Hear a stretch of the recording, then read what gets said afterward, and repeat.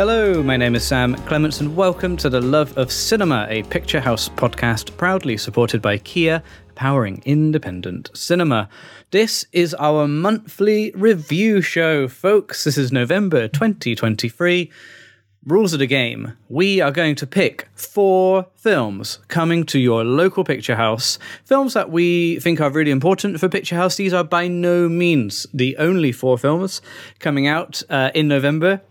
We've got a new Marvel film, for example, The Marvels. We've got a new Ridley Scott film, for example, Napoleon. But these are 4 that we particularly wanted to shine the spotlight on. My role in this podcast is to be kind of the MC. I'm the floating voice to link our film conversations together. And what I love about this show is that every month we are joined by 2 brand new film critics, 2 different voices, and ask them their opinions on our 4 chosen movies.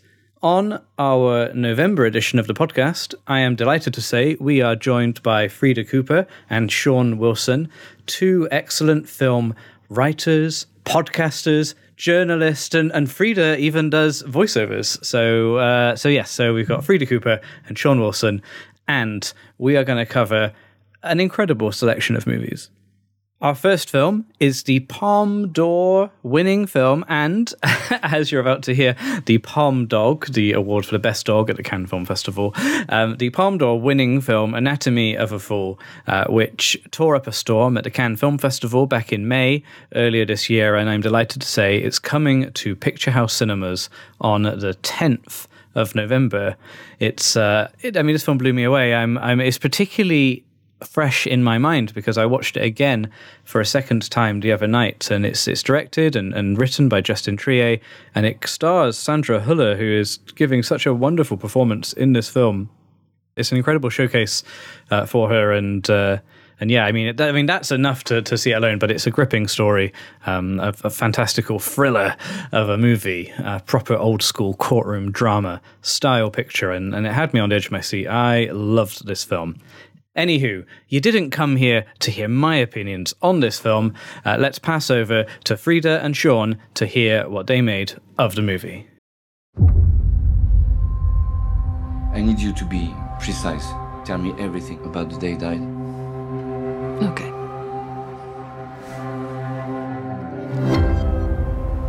I didn't realize it was so high. Yeah. I went upstairs to my bedroom. That's when I heard Daniel scream. Mama! That's it. Okay. The autopsy report is inconclusive. I think he fell. An accidental fall is going to be hard to defend. Nobody's going to believe that. So, Frida, your thoughts on Anatomy of a Fall first? What did you think?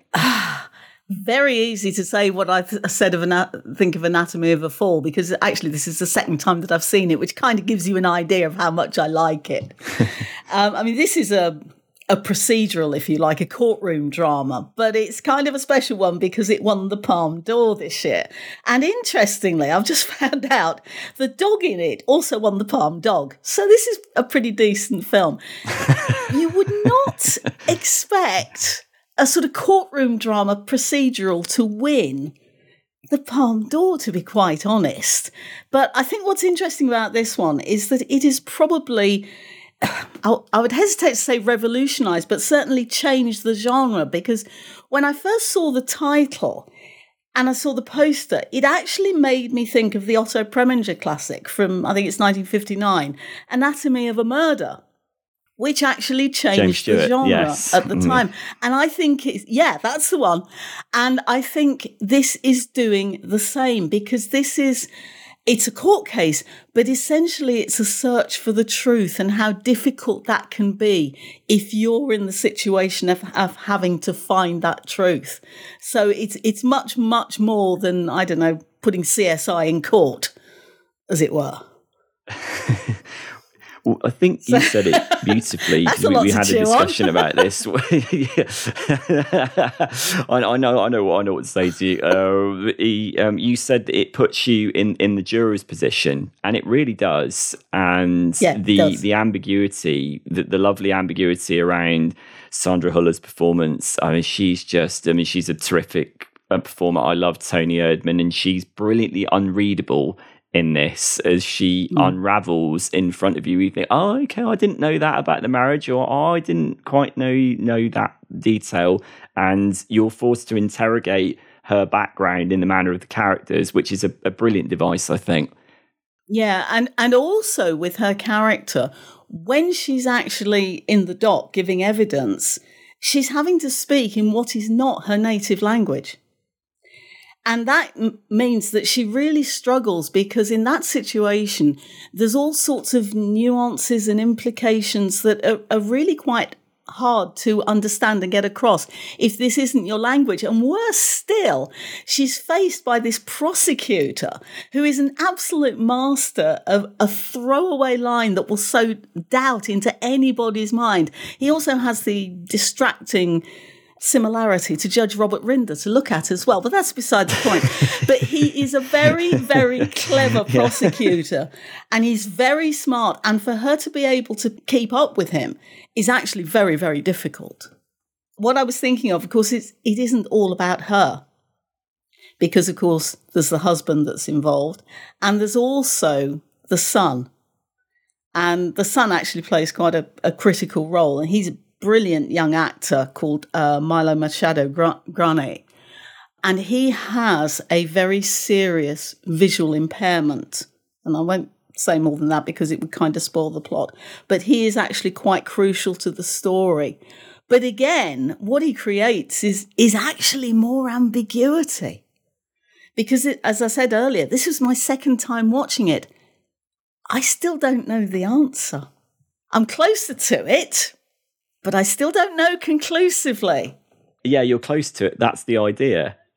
You know, you find you have to sift through what you remember, what evidence has been presented to you, what are the various players in this drama. And Justine Triet, the filmmaker, unfussy is the word. It's very clinical. It's very methodical, which is what you need. You don't want visual distractions in a story like this. It's all about the writing and the performance, and the direction backs off. And you are thoroughly engrossed by just how, you know, ironically, the frame is very clean, which throws it sort of throws to light all these revelations and all the skeletons in the closet. I thought it was terrific. I'm just superb. It is. It's fantastic. Definitely a worthy winner, and the dog was a worthy winner as well. Let's go somewhere new. See worlds we've never seen before, so that we can feel inspired. Whether you're sitting in a cinema or in one of our cars, inspiration comes when we feel something new. That's why our electrified range is designed to take you on inspiring journeys. Kia, proud supporter of independent cinema. Kia, movement that inspires. Thank you, Sean. Thank you, Frida. Great to hear that you enjoyed Anatomy of a Fall as much as I did. It's definitely a film that it's kind of a fun one to see at the cinema, actually, because it has an ending which, I don't want to say too much, but it has an ending which can be interpreted in many different ways. And it was just really fun to hear what my neighbours made of the film, what the people in the lobby on the way out were saying. I think everyone has a different opinion of it, and which I guess is true of most films, but I guess this one people are more vocal because of the story there. But it was fascinating. So I really enjoyed talking to a stranger at the end of the film as the credits rolled. It was just one of those films where you're sort of bursting to say something to the nearest set of ears, and I was very glad to be that person's set of ears there. But highly recommend Anatomy of a Fall. So that's in cinemas on the 10th of November. Moving on, our next film of the month is Saltburn, the new film from Emerald Fennell. We previously saw Emerald Fennell's last film, Promising Young Woman, a couple of years ago, but because of the pandemic, I think it mostly was seen on home. I think it definitely in the UK went straight to Sky Cinema and various other streaming services. I think it has had the odd cinema release since, but yes, I think that most people saw that film at home, which is a shame because it's a gorgeous film, and it's all the more reason to go and see Saltburn at the cinema. You can see what Emerald Fennell can really do with a big canvas. The music in this film is wonderful. The production design is incredible. And the cast are fantastic. It's a big old cast. I'm not going to list everybody's name, but it's got a wonderful performance from Barry Keogh at the centre. We also see Jacob Elordi in there, and there's Richard E. Grant is in it in a sort of a smaller supporting role, but oh lordy, does he leave an impression?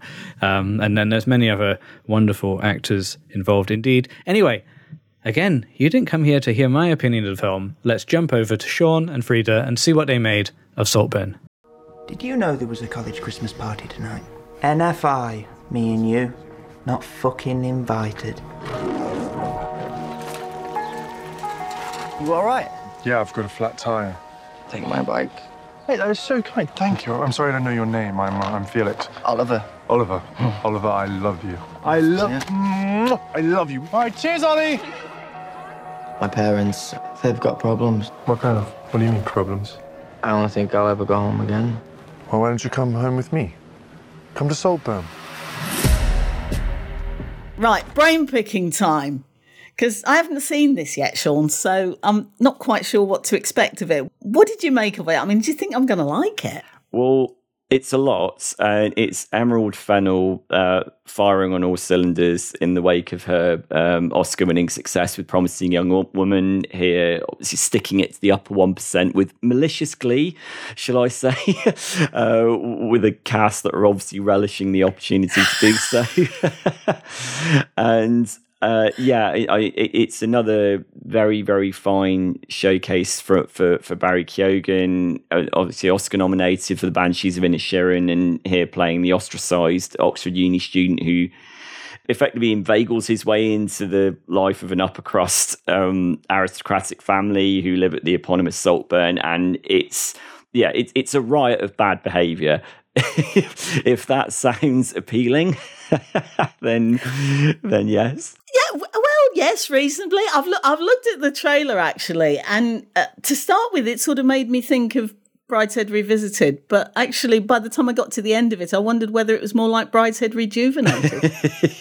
It's a perfect description. I mean, Brideshead Revisited on speed would be a really, really good one. There is actually a reference to the work of Evelyn Waugh. Evelyn Waugh is actually cited in the drama, so you get an idea of where it's coming from with its pedigree, with its literary pedigree. There's also more than a touch of Patricia Highsmith's talented Mr. Ripley in there. The idea of is one's identity.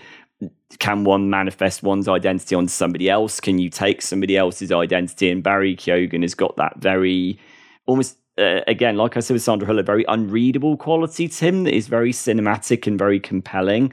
And he's the lodestone of this film. He is superb in it. Yeah, I noticed, Joseph Elordi? I can't remember his Christian name now. Yeah, Jacob Elordi, He's also in Priscilla, where he plays Elvis. And I thought, well, he's quite good at accents as Elvis. I wondered what he was like in this, because presumably he's playing a Brit. He is, and he's doing received pronunciation. He does it very, very convincingly. And the idea of this aristocratic guy taking Barry Keoghan's isolated character, Oliver, who's from the north of England, under his wing, and he sort of initiates him in this very lurid aristocratic family that's presided over by Rosamund Pike and Richard E. Grant, both of whom absolutely tear chunks out of the scenery and have great fun doing it. And it's beautifully shot by Linus Sandgren, and the soundtrack, I mean, the soundtrack is from my university period, mid-2000s, so MGMT fans will have a real ball with it. I don't know if it cuts deep like Promising Young Woman did, because Promising Young Woman was scabrous and an incredibly disquieting study of consent and conversations around consent. This, I think, stays more on the surface. This is more about reveling in the outer pleasures rather than getting its fingers stuck in, I think, even though there's a lot going on. It's like, yeah, it's good fun. I think I'm going to have my hands full with this one. I mean, I am looking forward to it because the cast on it looks terrific. And I do actually kind of like Emerald Fennell's style as a director. So it sounds like she's really sucking it to the aristocracy on this one. Oh, yeah, absolutely. And it really doesn't pull any punches. And when I say, I've said this to you in reference to this film before, when I use the word bathwater, those who've seen it will know what I mean by that. It invokes a profoundly visceral response, as do several scenes in the movie. And just full credit to Barry Keoghan for being a fearless performer and really, really running with it. And where does the bathwater scene come? Is it early or is it later on? I'm just sort of preparing myself for tomorrow night. I would say midway through. Yeah, you'll see it. You'll see it being linked. Okay. You'll see it being set up. Yeah, there's it's not before I get too comfortable then. Yeah, indeed. Yeah. Okay. Yeah, absolutely. I'll let you know what I think of it later. Well, there we go. And the interesting thing about that interview, and when we recorded it, was Frida had not seen the film. I think the evening after that conversation, Frida went to the cinema to watch it. And now she's only gone and talked to the director of the film, Emerald Fennell. So please enjoy this conversation between Frida and the director of Saltburn, Emerald Fennell.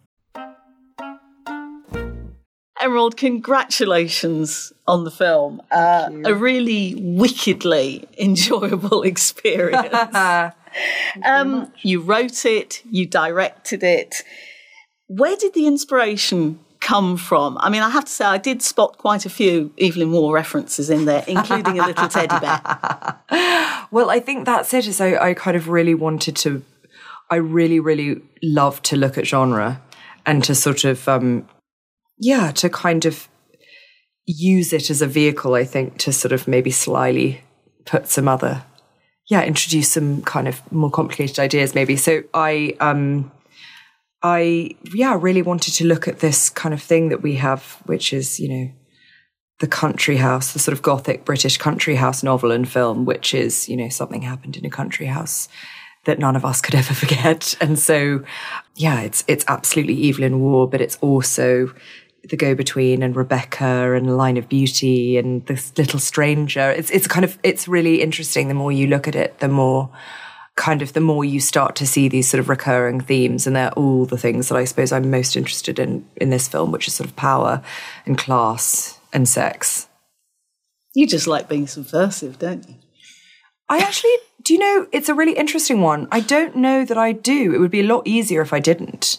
To be honest, it would be a lot easier to make a more sort of straightforward version of the sorts of things I like to make. But what I do like to do, what is important to me, is to be honest with myself, or try to be as honest with myself as I think a person can be, which is to, interrogate why it is that I feel the way I feel about things, or why people in general feel the way they feel about things, what people do when they're really in the grips of like kind of sort of hideous desire, and nothing in this film is very far away from sort of the Gothic tradition. There's nothing that wouldn't have been equally as shocking as, any of the Bronte's work when that came out, or I'm not suggesting anything like as good as them, but the part of the Gothic genre is that it's subversive, is that it pushes, is that it takes the things that we want and sort of looks at the darkness of them, I guess.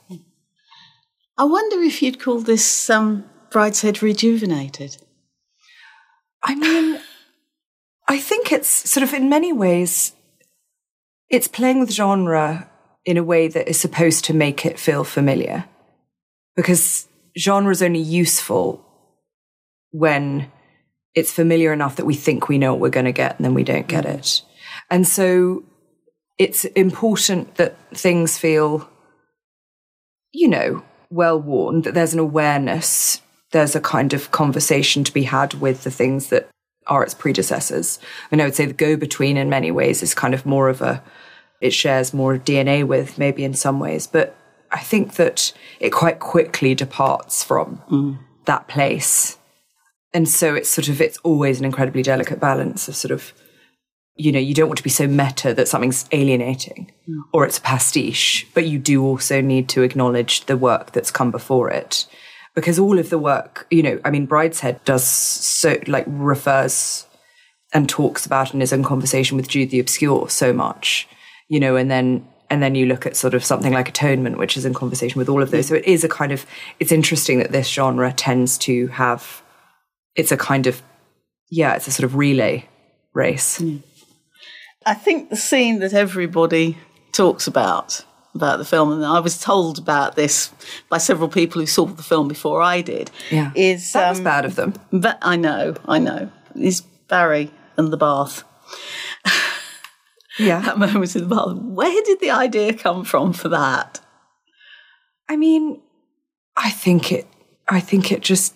Well, I mean, it came from the place that all of these thoughts come from. There was nothing in particular that inspired it. It was just something that you created. Yeah. Wow. I mean, but doesn't it feel familiar to you? I'm not suggesting... Actually, really? I've got to say, perhaps I'm too nice and innocent. No, but I don't mean to put you on the spot. I just mean, I mean that I don't literally mean the exact thing, but I personally think that the thing that is interesting about Desire is that none of us would want people to see what it really looks like. None of us would, and that's what when you said the element of it, when you say kind of I enjoy provoking, I think I don't. It's not that I like to be a provocateur. It's that I like to, I think as you say, where did it come from? I don't know. It came from somewhere. It came from my own. It must have come from my own desires, my own thoughts, my own private feelings, whatever it is. And so I think what is interesting about that is that I'm happy to talk about that, which means the conversation is necessarily more honest and intimate. And so it's just really, and absolutely, it's not to say that everyone understands necessarily the specifics of it, but the hope is that we at least understand the feeling behind it. And that feeling is one of total madness. And I think we've all of us been in a moment of just gripped by total insanity, voracious need and insanity. And so, it's sort of, it's an interesting one. And it's very fun to watch in a room full of people, obviously, because people feel very differently. Yes. Every single person has a different relationship with that moment. Yeah. And so that's kind of thrilling. I mean, Barry's performance is just amazing. I mean, it's really no holds barred. He leaves it all out there, basically. Mm-hmm. Why was he so right to play Oliver? I think kind of for that reason as well. He is so singular. And that's the thing that I suppose that I want so much, that I'm looking for, is this sense of that he's able to be, he's sort of a Greek tragic actor in a funny way, in that he's completely singular and universal. Mm. He's, when he's at his most vulnerable, you're completely with him. But there's also a part of him that is completely inaccessible and unknowable. And that's really what I needed from whoever played Oliver, was that they were, in many ways, yes, a specific real person, but also kind of part of ourselves too, that was kind of recognizable, even if it wasn't, even if the person himself wasn't exactly as we are, we might understand his motives. And that's the thing about Barry, is that you've never seen anything like it. Mm. You've never seen anything like him. So all bets are off. And so when you shoot a close up of Barry, of his full face filling the frame, it's more enigmatic and complicated in repose than, a whole monologue. He's just fascinating. He's endlessly fascinating. And he has the most extraordinary range, if you think of him in The Banshees of Inisherin, compared to this, compared to The Killing of a Sacred Deer. Mm. It's just mind-boggling. But he's connected. And I think that's the same with all of the actors that I've been so lucky to work with. They're all connected, which means there's a kind of not humanity, but humanness to everything they do. There's something recognisable. There's something kind of messy, complicated, and difficult in everything they do, and that's really important to me. Now, you're still acting as well, of course, because we saw you in Barbie. I'm not allowed to talk about it because of the strike. Well, we know you're still acting, should we put it that way? And I wondered how you managed to combine acting with everything else that you do, because you direct, you write, and how the fact that you're an actor actually helps you in terms of working with other actors and actually feeds into your writing and directing. I think all of it comes from the same place, which is kind of trying to communicate a feeling, you know. And so I've been really lucky that I've been able to kind of do it in all manner of ways in this kind of world. But I think, you know, increasingly, particularly working with the actors that I've got to work with on the last 2 films, I think that, and having 2 very young children, increasingly acting is difficult just because it's on somebody else's schedule, whereas I sort of, you know, I'm able to make my own things, you know, in my own way, which I think is kind of a working mother does make a big difference. It's been quite a year for British women directors, though. And I mean, particularly this week with the BAFTA nominations, which have been absolutely fantastic. But you, of course, were the first British woman to be nominated for the Best Director Oscar. How much do you feel you were sort of leading the charge with Promising Young Woman? I don't feel like I was leading the charge at all. I feel really, really indebted to the women who've been doing it, been directing for years under much, much more difficult circumstances. And I actually think that, you know, I owe a huge debt of gratitude, and we all do, much more to people like Zelda Perkins, you know, who was the first person to break her NDA against Harvey Weinstein. I think that a huge number of us felt that we were, you know, able to, we were empowered by people like her. So, and so I just feel like a recipient, actually, of lots and lots of other women's hard work, rather than somebody leading the charge. So how would you see the future for women filmmakers? I mean, you know, looking at this year alone, it's just so exciting. And also, you know, the variety of things. People are making romantic comedies, they're making huge studio movies, they're making intimate dramas. It's not only that it's really exciting that women are able, you know, more able to get their movies funded and things. It's they're able to make the sorts of films they want. They're not just one very sort of specific thing that's allowed. They are, you know, they're really just starting to talk about, they're able to be creative, to not only talk about their kind of experience, to not only have to just make political work, but to actually just make the kind of work that they want to, which is, you know, an exercise in imagination and joy and, you know, whatever. And actually have their own voices as well. Well, yes, and so important. It's and to choose their own crew and to make things look the way they want them to look, and that stuff is, you know, it's all just, there's always a long way to go, but it's so thrilling to see and so wonderful. Emerald, thank you very much indeed. Thank you very much. Well, thank you so much, Emerald, for joining us on the podcast. I think a first-time appearance on The Love of Cinema. Hopefully we'll speak to you again soon for your next movie. And thank you, Frida, for covering that interview for us. I guess a little peek behind the curtain. I often, in this job, get to do loads of film interviews with people who make films, directors, actors, etc. I love doing it. It's one of my favourite parts of the job. And sometimes you go to the interviews at the same time as your colleagues and peers from other outlets and publications. Frida is someone who I think I exclusively know through meeting at waiting rooms in hotels and offices and all sorts to talk to people, both with our very similar microphone setup and all that good stuff. And I love seeing Frida work, and I'm so glad that we were able to get her to be on this episode as one of our guest critics and also to be one of our interviewers. So pleasure to sort of finally professionally work together with Frida, but I think she's one of the best interviewers in the biz. Moving swiftly on, our next film, also released in November, is Joanna Hogg's new film, Eternal Daughter. It stars Tilda Swinton and Tilda Swinton, really. It's I won't get into it too much, but I would love to hear what Frida and Sean made of this new film. Very emotive and haunting new film from Joanna Hogg.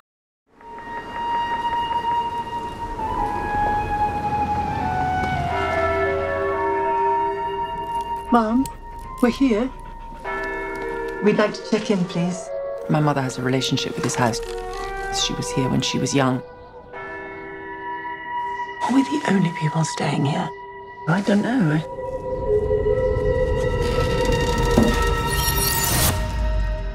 There was a sound, I'm sure other people have mentioned it to you. Mum?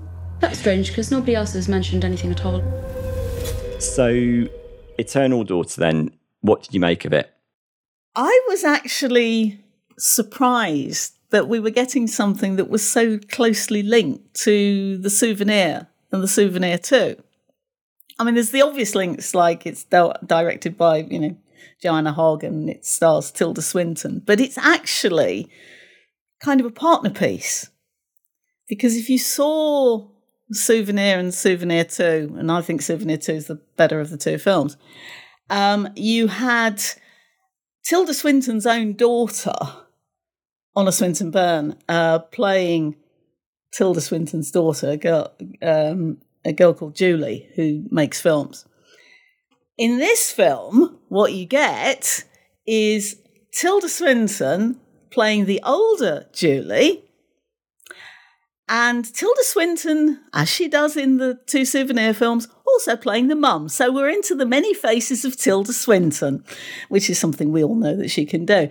But it took me a while, actually, for the penny to drop, and it was only when she said her name was Julie, and I thought, hang on a minute. So I wasn't expecting that sort of, I wouldn't say close connection, but it is like a sort of companion piece, because aside from that, it's, I suppose you would call it a ghost story, but actually the ghosts aren't desperately obvious. You get shadowy ghosts. It's set up like a ghost story, because you get that phone call at the start and you think, oh, here we go with the ghost story, lots of mist, lots of woodland, countryside and all the rest of it. And then you think, well, actually, where's the ghost then? And you get a shadow at the window and that's about it. But I thought it did the atmosphere absolutely brilliantly. The atmosphere was fantastic. Well, yeah, what it demonstrated for me was that Joanna Hogg really understands the conventions of the ghost story genre, because the idea of ghosts is a very mutable conceit, and very often in a lot of literary and cinematic ghost stories, the ghost is memory, and that's exactly what happens here. The idea of memory can transfigure one's interpretation of what's happening, and then we see that manifested in the contrasting ages of the mother and the daughter. The fact that this hotel appears to be full of creaks and bangs and strange corners, and maybe alluding to the recesses of memory. And I really loved Joanna Hogg's, beyond the atmospheric constraints, which, as you said, are phenomenal, and wreathed in mist and shadow and suggestion. It's very moving. The idea that one can be haunted by memory. I think I really was really knocked out by that. I probably didn't like it as much as you did, because I kind of felt that although it was really strong on the atmosphere, perhaps there wasn't quite enough substance in there for me. But curiously enough, there is yet another dog that plays a crucial part in it, although not what you would expect. And that was where I thought the film was doing something quite clever, because it was almost subverting your expectations of what was to come. Like the phone call sets you up for a traditional ghost story, and you don't quite get that. You see the dog, which, by the way, happens to be Tilda Swinton's own dog. And you think, oh, well, the dog will suss out when there's ghosts. Not quite. So it's almost got a slightly sort of mischievous tone to it. It leads you down one path and then it goes, nah, I don't think so, and takes you down another one. Which, that I actually quite liked, but I just could have done with a little bit more substance to the story, I think. Yeah, I think it reminded me of the opening line of Guillermo del Toro's The Devil's Backbone, which I adore, which is Chaos and Phantasma, what is a ghost? And the idea of that is a changeable conceit, in the way that different filmmakers can find different contexts for this material. I was really, without spoilers, I was really moved by where the story went. I thought there was character ballast in it, and Tilda Swinton pulling double duty is a real pleasure, as it has been. She's obviously done this going all the way back to Orlando, and she always does this, and it's.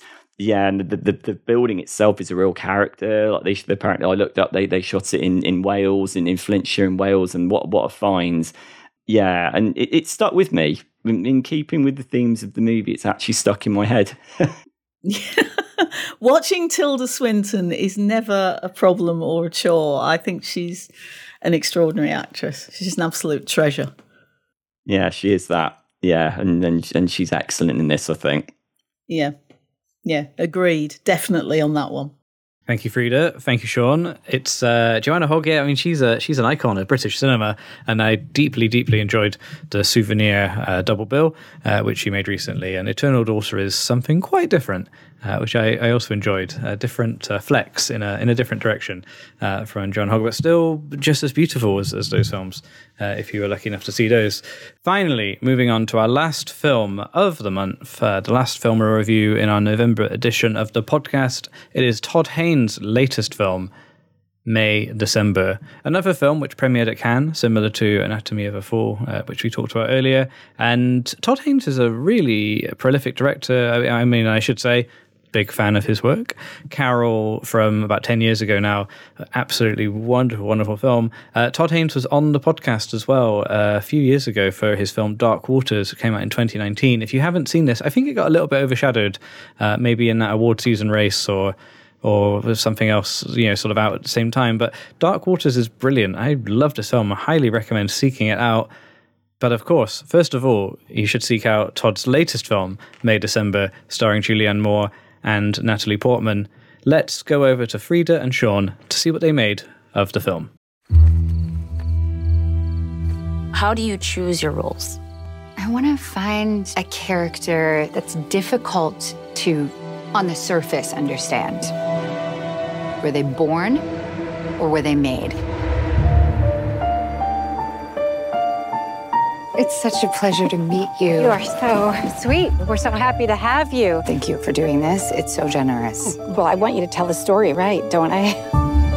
We're taller. You look taller on television, but we're basically the same size. Well, basically the same. Feels like things just settled down, and now y'all are making a movie.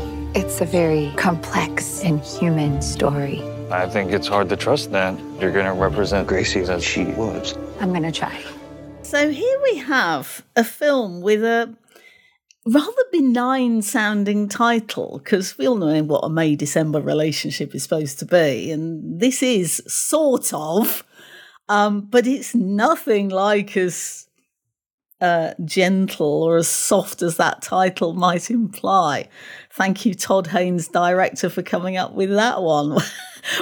What did you make of this one, Sean? It's interesting you brought that up, because I'd never heard that phrase before until after I saw the film. It's like, oh, that's what the title meant, May-December relationship. I wasn't familiar with that. Oh, well, there you go. You learn something new every day, don't you?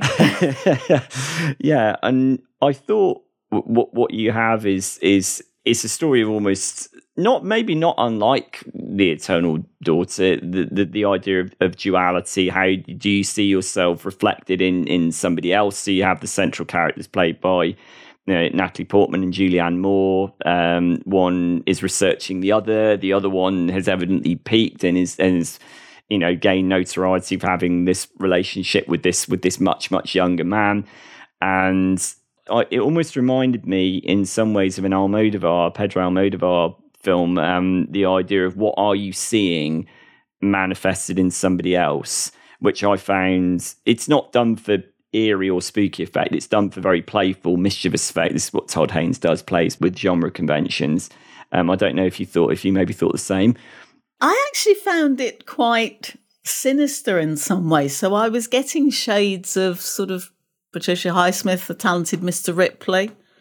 That's that side of things. There was this always this undercurrent that was slightly sinister that went with it, and I think also it very much has the media in its sights, because Julianne Moore's character, who's essentially at the centre of it, is the one who, should we say, causes the backstory, and now has to have an actress in her home who's going to be playing her in a movie, doing her research. And of course, it just resurrects it all.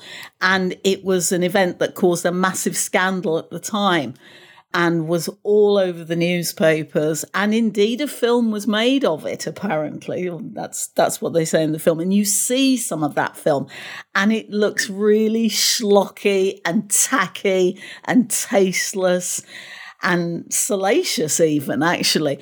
But the strange thing was, watching the film, I felt there was a lot of open-ended questions about it. And I had this nasty feeling that this film that they're going to make with Natalie Portman isn't actually going to be any better.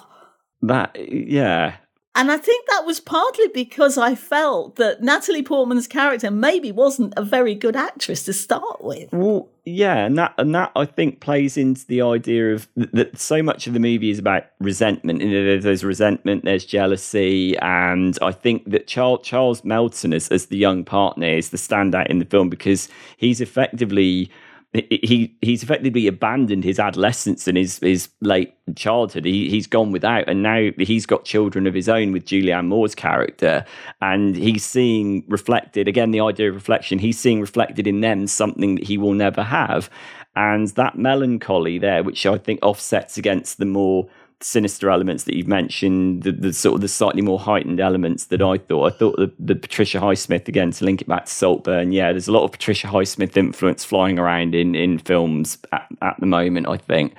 And I thought I like Todd Haynes, the filmmaker. I love I'm Not There. I thought I'm Not There was fantastic, and I think this isn't quite as experimentally audacious as that, but lots to chew over, I think, in this.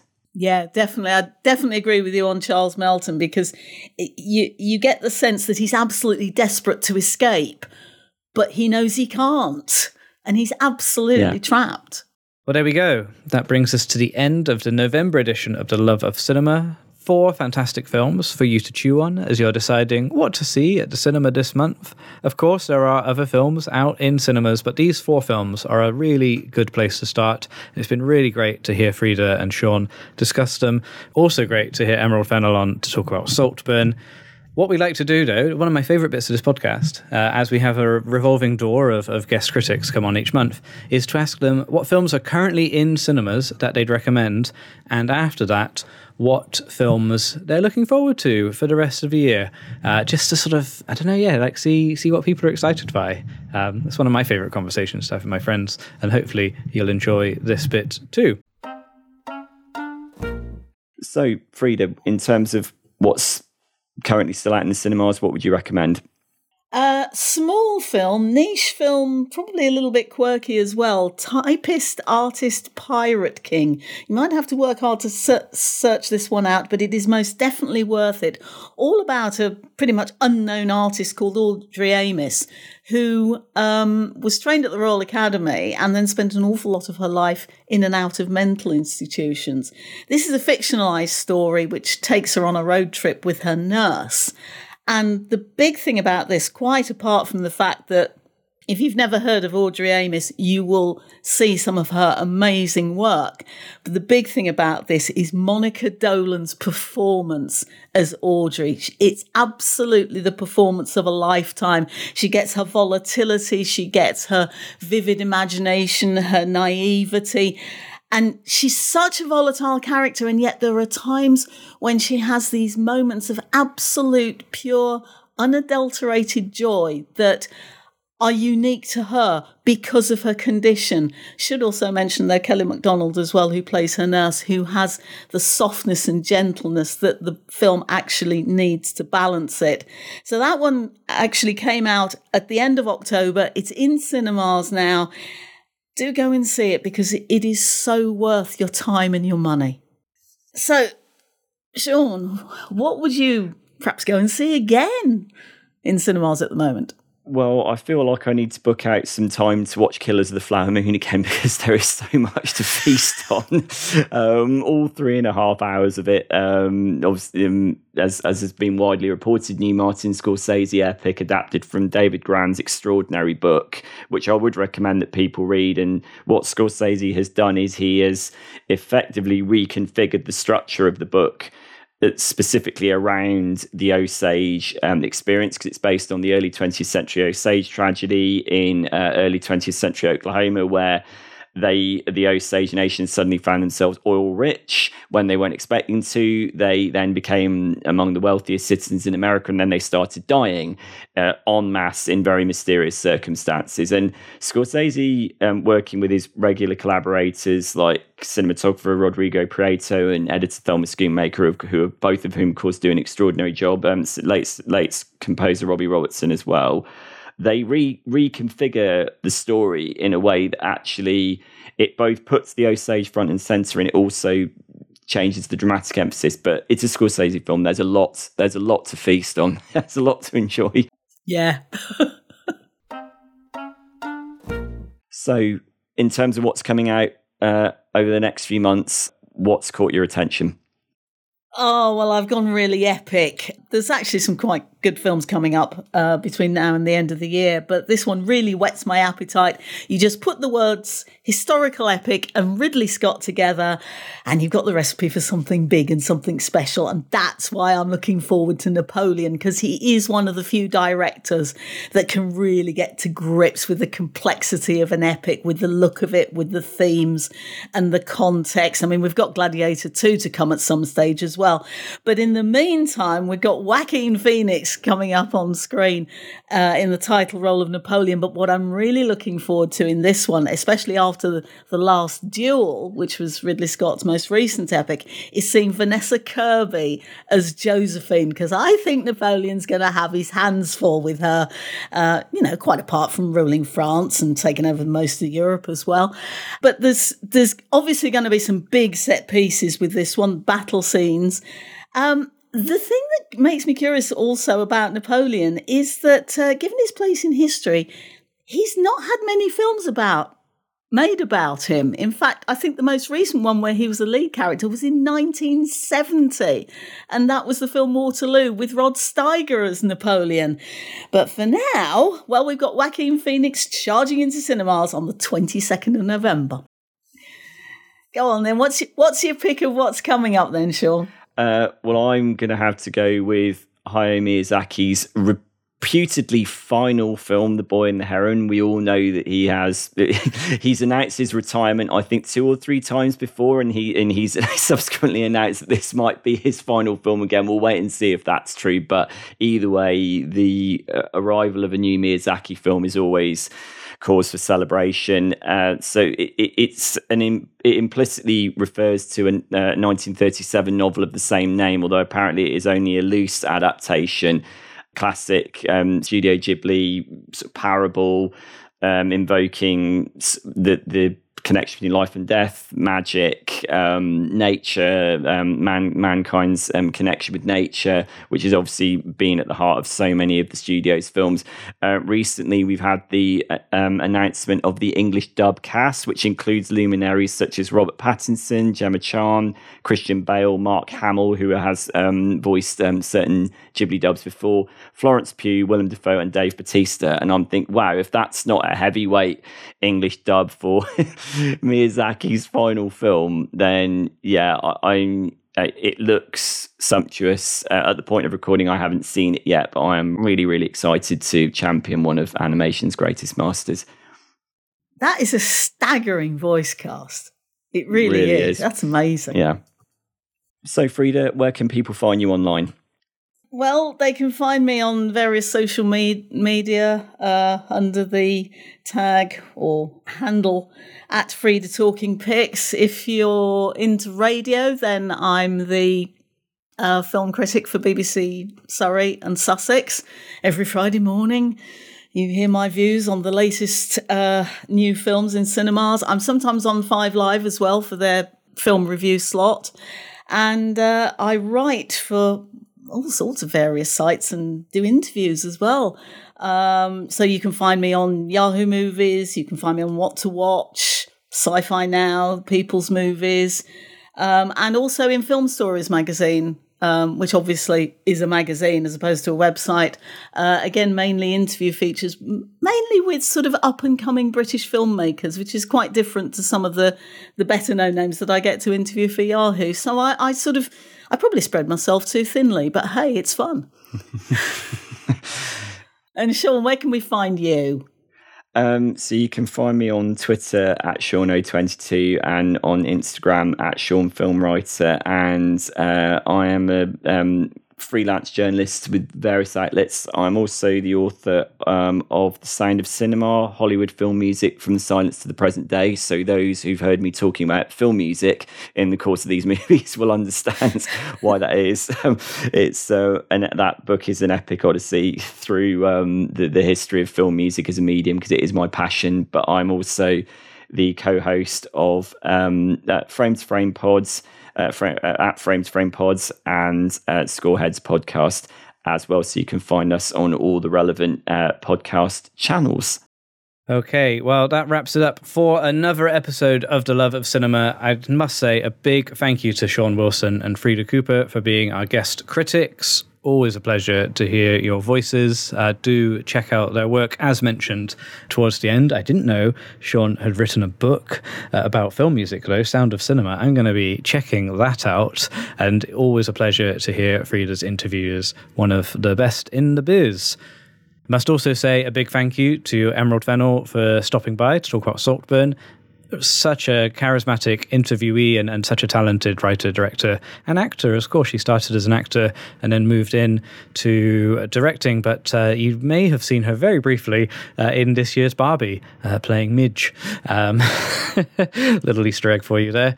The Love of Cinema is a stripped media production. Big thank you to Kobe for running the production on this, and I must say a big thank you to Laura for editing the show, definitely for putting up with my waffle and making everyone sound fantastic. For listings for Picturehouse Cinemas, check out picturehouses.com, and as mentioned earlier, follow Picturehouses on @Picturehouses on all social media platforms. You can send questions, tag us in photos. We love to see all that stuff.